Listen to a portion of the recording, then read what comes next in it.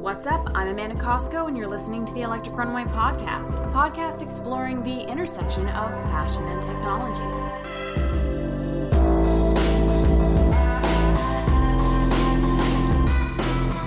Greetings from Europe. I was invited to Finland to speak at Prince 2016, a conference on the future of printed electronics, and InnoFest, an innovation festival. I didn't know this at first, but Oulu, Finland, is actually like the Silicon Valley of Northern Europe, known for its technological innovation. Here's how it all happened. Earlier this year, I met Kari Coppola, a researcher and expert in printed intelligence and a stronghold of the printed electronics community in Finland. He saw me speak at a conference in Toronto on wearable technology and the future of fashion, and he invited me here to Finland to give the same speech at the University of Oulu. Now, you may be wondering what printed electronics has to do with the future of fashion, but they're actually very closely linked. Many of the characters I've met over the past 2 weeks are developing technologies that will soon be, or already are, integrated into textiles. The fabrics of the future will be forged by a collaborative effort between engineers and designers. Also in Finland was Thomas Ducellier. In short, Thomas is the Kari Coppola of Canada. He's the executive director of the Printable Electronics Flagship Program in Canada. You see, the National Research Council of Canada, or NRC for short, just announced their program to push textiles into the digital age. This, of course, follows the United States' $320 million initiative to advance the future of fabrics. With all that's being invested into the textiles of tomorrow, it seems to me that the space race is on to create the next generation of wearable technology. I sat down with Thomas and Oulu to get a better understanding of the Printed Electronics Flagship Program and how it hopes to stimulate economic growth and development in the North.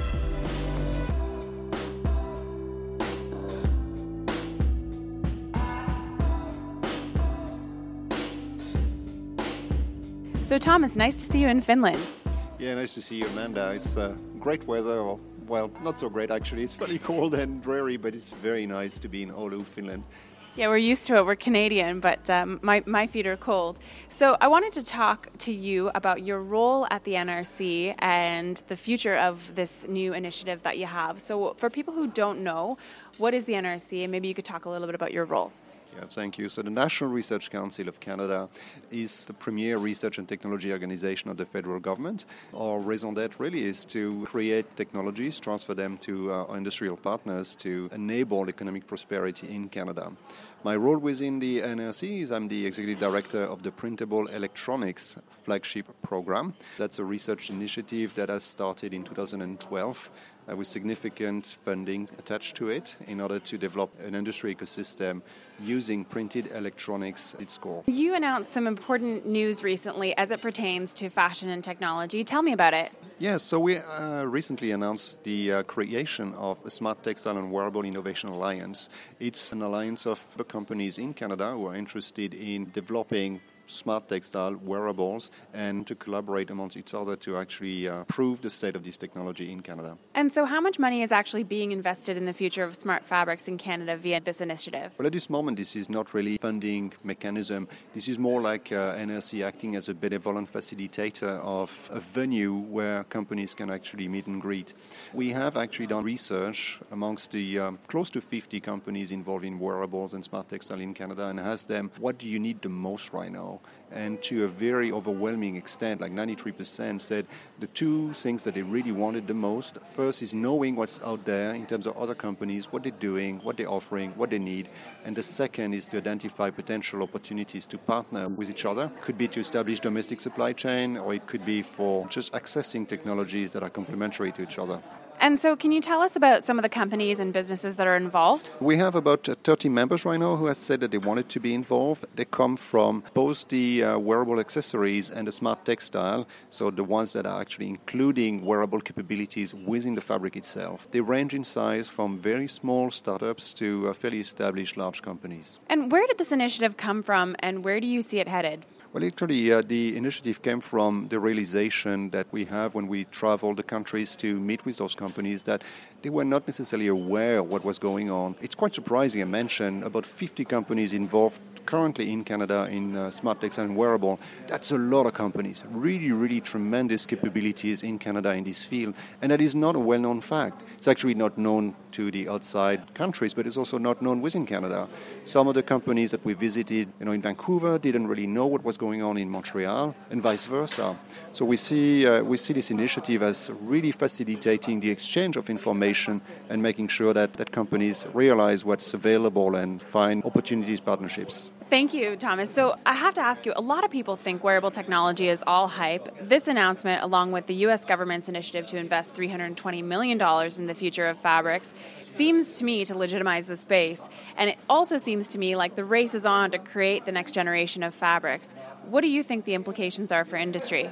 Yeah, as I was saying, there's 50 companies in Canada working in this field already. It's actually buzzing and it's booming. And the reason is actually it's a phenomenal opportunity. Think about the implications. Think about healthcare. It's a revolution in terms of management of long care chronic diseases, sports. And I'm not necessarily talking here about the athletes, the high-level athletes. Of course, it's very important for them to be able to quantify and perfect their training. But I'm talking about everyone, everybody actually has experienced a sports injury. Now, what if your actual sportswear can tell you, hey, kind of relax, you're going a bit too hard on yourself?